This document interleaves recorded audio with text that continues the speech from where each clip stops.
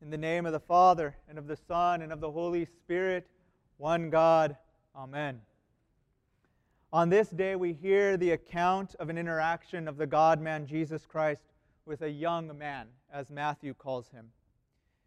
We hear the same account, or at least the same event, perhaps told a little differently, as the Gospels each tell, the Gospel writers each tell of their witness of Christ's interaction with people. So we see different perspectives. And in the Gospels of Mark and Luke, he is described as a rich man and also as a ruler of some sort.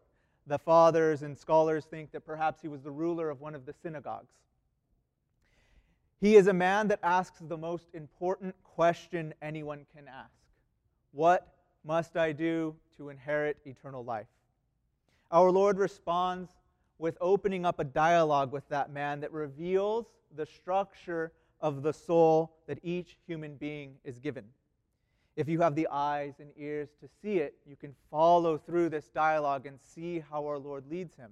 So this morning, I hope to guide us through and see this interaction perhaps with new eyes. Our Lord is not just guiding the outward adherence of to the commands that he has given, or even just a simple and opaque teaching that nobody should be rich. The God-man is rather showing us that it is through this interaction that how our whole entire being, our whole selves, needs to be given to the Lord and Creator, the giver of that eternal life that he seeks. This interaction uncovers how each power or part of the soul relates to God. So what are those parts? The soul has a mind, which discerns and understands and makes decisions. A part that desires and wants something. And a will, which is the practical resolve to accomplish some action. So we have a mind, a desire, and a will. In the person that is righteous or holy, these are all given over and directed towards and by our Creator. And they are working together. What we see in the young man with the riches, who perhaps ruled a synagogue, is that they are not working together. He knows what God commands, and even does the practical commandments. He desires eternal life. But it is his will to do the specific thing that God is commanding him to do right then and there that is imperfect and lacking resolve. That man rejects the cure, or his lack, as some of the gospel accounts say, in his life, and he walks away sorrowful, for he wanted a wealthy life full of possessions to last forever. The fathers say that in his mind he probably had this thought of, I want eternal life exactly as it is now, exactly with all of my things. This is an impulse that goes deep into our human brokenness. We see it played out in the oldest buildings we have on the planet, the pyramids, buried with all the pharaohs buried with their things, thinking that they can take it into the next life. But our Lord seeks to cure this in the young man by telling him to sell all of his things. Christ has guided him to a critical step that he particularly needs to take to have true eternal life. So, what did he have? He had a mind full of knowledge, but not of guidance, not of going toward Christ. He had pride as a result of this, that resulted in him trying to find some sort of trick into getting into the kingdom of heaven without giving up anything. He knows and says and even keeps all of the commandments. Again, another mental activity. And he knows and does all these things that guide human interactions according to the law. Outwardly, we would have called him a good man, and I'm sure many in the crowd did, maybe even the apostles. But Christ, as Mark says, loves this man. And so our Lord desires that the young man be inwardly good too, not just outwardly. So the rich young ruler is a man who believes he knows what is best, but still he feels some sort of lack somewhere in his life. He was simultaneously filled with pride and knowing that somehow there was something more than everything that he already had. And even the disciples are saddened, and perhaps we could read it as somewhat horrified by what Christ says is required to gain eternal life. Mark, in his account, says that Jesus looked at him, loved him, and then said to him, "One thing thou lackest. You have all these other things, but you need this one more thing, and that is to give up all you have, sell to the poor, and follow me." So, we have all of the gospel accounts, whether they phrase it as something that the man lacks or the correction to perfection, as we have heard today in Matthew, is that the one thing that he lacks is giving everything he is and has to God to guide. So, we, and our outward actions, there is a relation there, and they can guide us. But Christ is showing us what happens internally with us when we interact with him, when we begin to seek him out. There it shows where something may be lacking within ourselves. There where something may need to be brought closer to perfection. This was an ever constant work, because perfection for a human being is never complete except in Jesus Christ. So what is hidden here in this interaction is our orthodox understanding of what it is to be a full human being, and that is to be a saint. And to be a saint is nothing other than a person who has given everything to God with no caveats. Not this section, O Lord, this part I want to keep. That is what this gospel is at in the most broad sense for us, that we have nothing, no part of our life for which God cannot speak toward. That person who can do that lacks nothing. They have God, and because they have God, they have reached some measure of a perfect state. It is those who within themselves have their minds, their desires, and their wills directed to God, who do as the Lord guides them, in other words, when they are called by our Lord, that receive that promise of eternal life. They even taste it in our church. We say that we can even taste the kingdom to come now, experience that eternal life now in some measure by God's grace. So, what it is that Christ is pointing and guiding this man towards is a weakness of his will. The will is easily weakened, we hear here in this gospel, by having things, by having possessions. And so here we see that what Christ is telling us is to have a different spirit toward all that is within our sphere. To have a spirit of non-possessiveness, some fathers say. A spirit of having, but not holding tightly. We are called rather to be stewards of the things that God has given us, and not simply people who are possessed of things. Matthew calls it a possession. Luke calls it whatever you have. And in Mark's account, he even adds in this, those who trust in their riches. And here is the key. For when you trust in your riches, they will eventually fail you. And this is exactly what Christ is guiding each of us today to acknowledge, to see, and to perhaps reorient ourselves toward our things. So what is this principle of non-possession that I believe Christ is teaching us?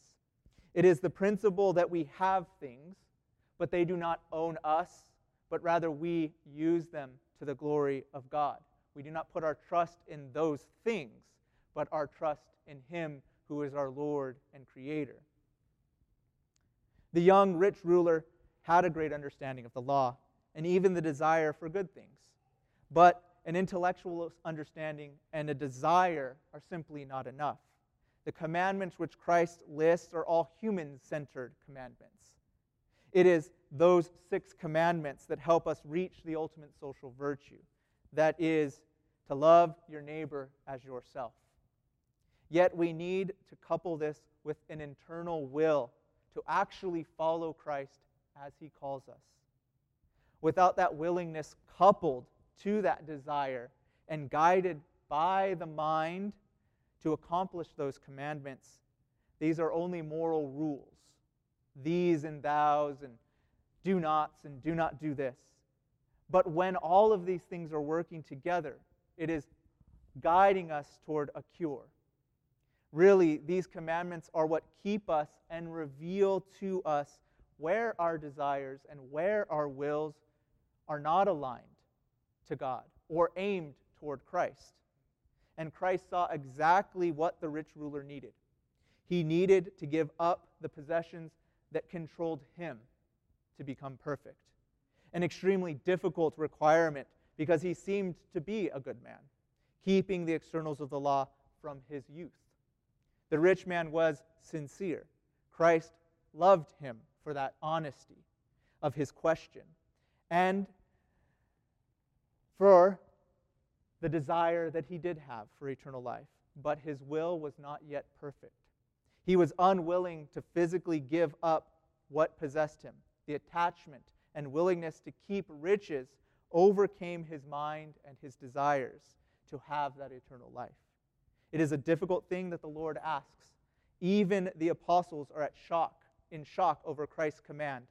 And our Lord acknowledges the difficulty of it by calling it as hard as this, a camel passing through the eye of a needle. When our wills are weak, or will not follow the mind, you can think of it in this way, or our true desire is, and it won't follow our true and good desires, then it is a hindrance to the commission that Christ is giving us. A willful submission to Christ is what is necessary for salvation. Our Creator desires that we become stewards and servants for the one who saves, the God-man, Jesus Christ. When He blesses us, then He desires us to have the virtue of non-possessiveness over those things, that we may be freed of the enslavement to things, and rather we use them as God asks for our own good and for the goods of others. St. Cyril of Alexandria says this, "For the Savior has Himself showed us how and in what way this can happen, that the rich being saved by giving up their attachment to riches. Make yourself friends out of the mammon of unrighteousness," the Scriptures say, "that whenever ye fail, they might receive you into the everlasting tabernacles," as it says in Luke 16:9. When we do particularly hold our things, not as our own, but as the Lord's, that is what He gives us and helps us to give to the needy. Then it shows that all parts of the soul are working together, mind, desire, and will. So what are you to do today? How can you not go away sorrowful, but full of joy that the promise of eternal life be given to you? We can follow the simple rule of almsgivings and tithes. We may not all be called to follow the specific word, as perhaps St. Anthony heard when he heard this story, and he went and sold all he had and disappeared into the desert. Most of us are not called to that, but we are all called in some way. All Christians are called for almsgiving and tithes and giving, finding ways to use what God has given us for the benefit of others, and that in turn will be the benefit for us, for you. It is not what you have or what you own, it is the thing which owns you that Christ is saying, go sell what you possess and give. And then you will have treasure in heaven. Most of us are not called like the rich man or like the monastics of our church to sell all and give it away. But we are all called to have a mind, desire, and will that is consumed entirely by Jesus Christ. For He has and will save and care for all those that give their whole selves and all that they have to Him.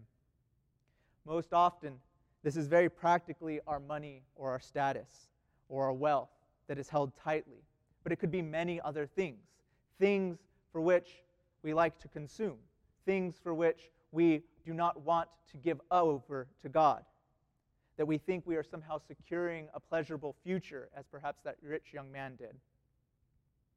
That reveals that we need our wills to be strengthened, and that our faith is actually hindered by this.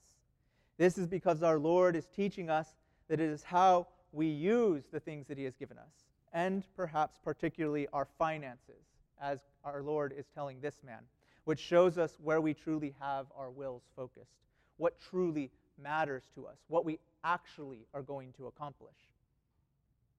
We may desire or think about good ways, but until we have the will to treat all that we have as the Lord's, and know that the will is weak and in need of the strengthening by the Lord. So, if this is where we are at, if we do not count everything as the Lord's, then know that this is how we can practically strengthen our will, to find some small measure to give to our Lord and grow from there. My brothers and sisters, each of you are called to charity, to almsgiving, to the care of the things of the Lord. In other words, we are called to give and follow Christ with our whole selves. If you give some amount, as your desire, your mind, and listening to Christ indicates, it trains your will and strengthens it, and it frees you in the most practical way of your love of things that will die off, that will not be buried with you or will be sealed in the tomb, which is actually the reverse. You do not actually have them, but those things possess you, and you not them. It does no good to desire and think a lot about what to do. We must, our Lord is telling us, have the will that gets our legs under us, that we may walk to follow Christ. When we do this, eternal life pours out and freedom is experienced by the soul. Every Christian should have a desire, a plan of giving, and a willful action of giving. It is the area of our life where we put our money, our things, our time, that reveals where we are lacking, where we need to seek out the perfection of the Lord in all three parts of our soul. I may be so bold to end with one practical suggestion regarding perhaps finances, that if those of you who may have some hesitation about this, pick some percentage, 1% of something that you have income, and start there. Give it to the Lord through the church, and you will feel a measure of that grace. Test it, the Lord says in Malachi. Test, and I will reward. So, this is one of the few times you are allowed to do this by our Lord, to test Him. So do this, and the measure of grace for eternal life will be poured out, I promise you, because our Lord promises it. So let us end with prayer that we can do this. Our Lord and Master of all the cosmos, guide us as you guided the rich young ruler to have minds, desires, and wills that are rightly ordered and structured, that when you tell us go, we do not balk and become sad, but like the disciples did when called to, without hesitation, follow you and your words. Help us, guide us each day to give all that we have and all that we are, that we may receive eternal life and the fullness of your kingdom, lacking nothing and obtaining the state of the perfect and the blessed. Amen.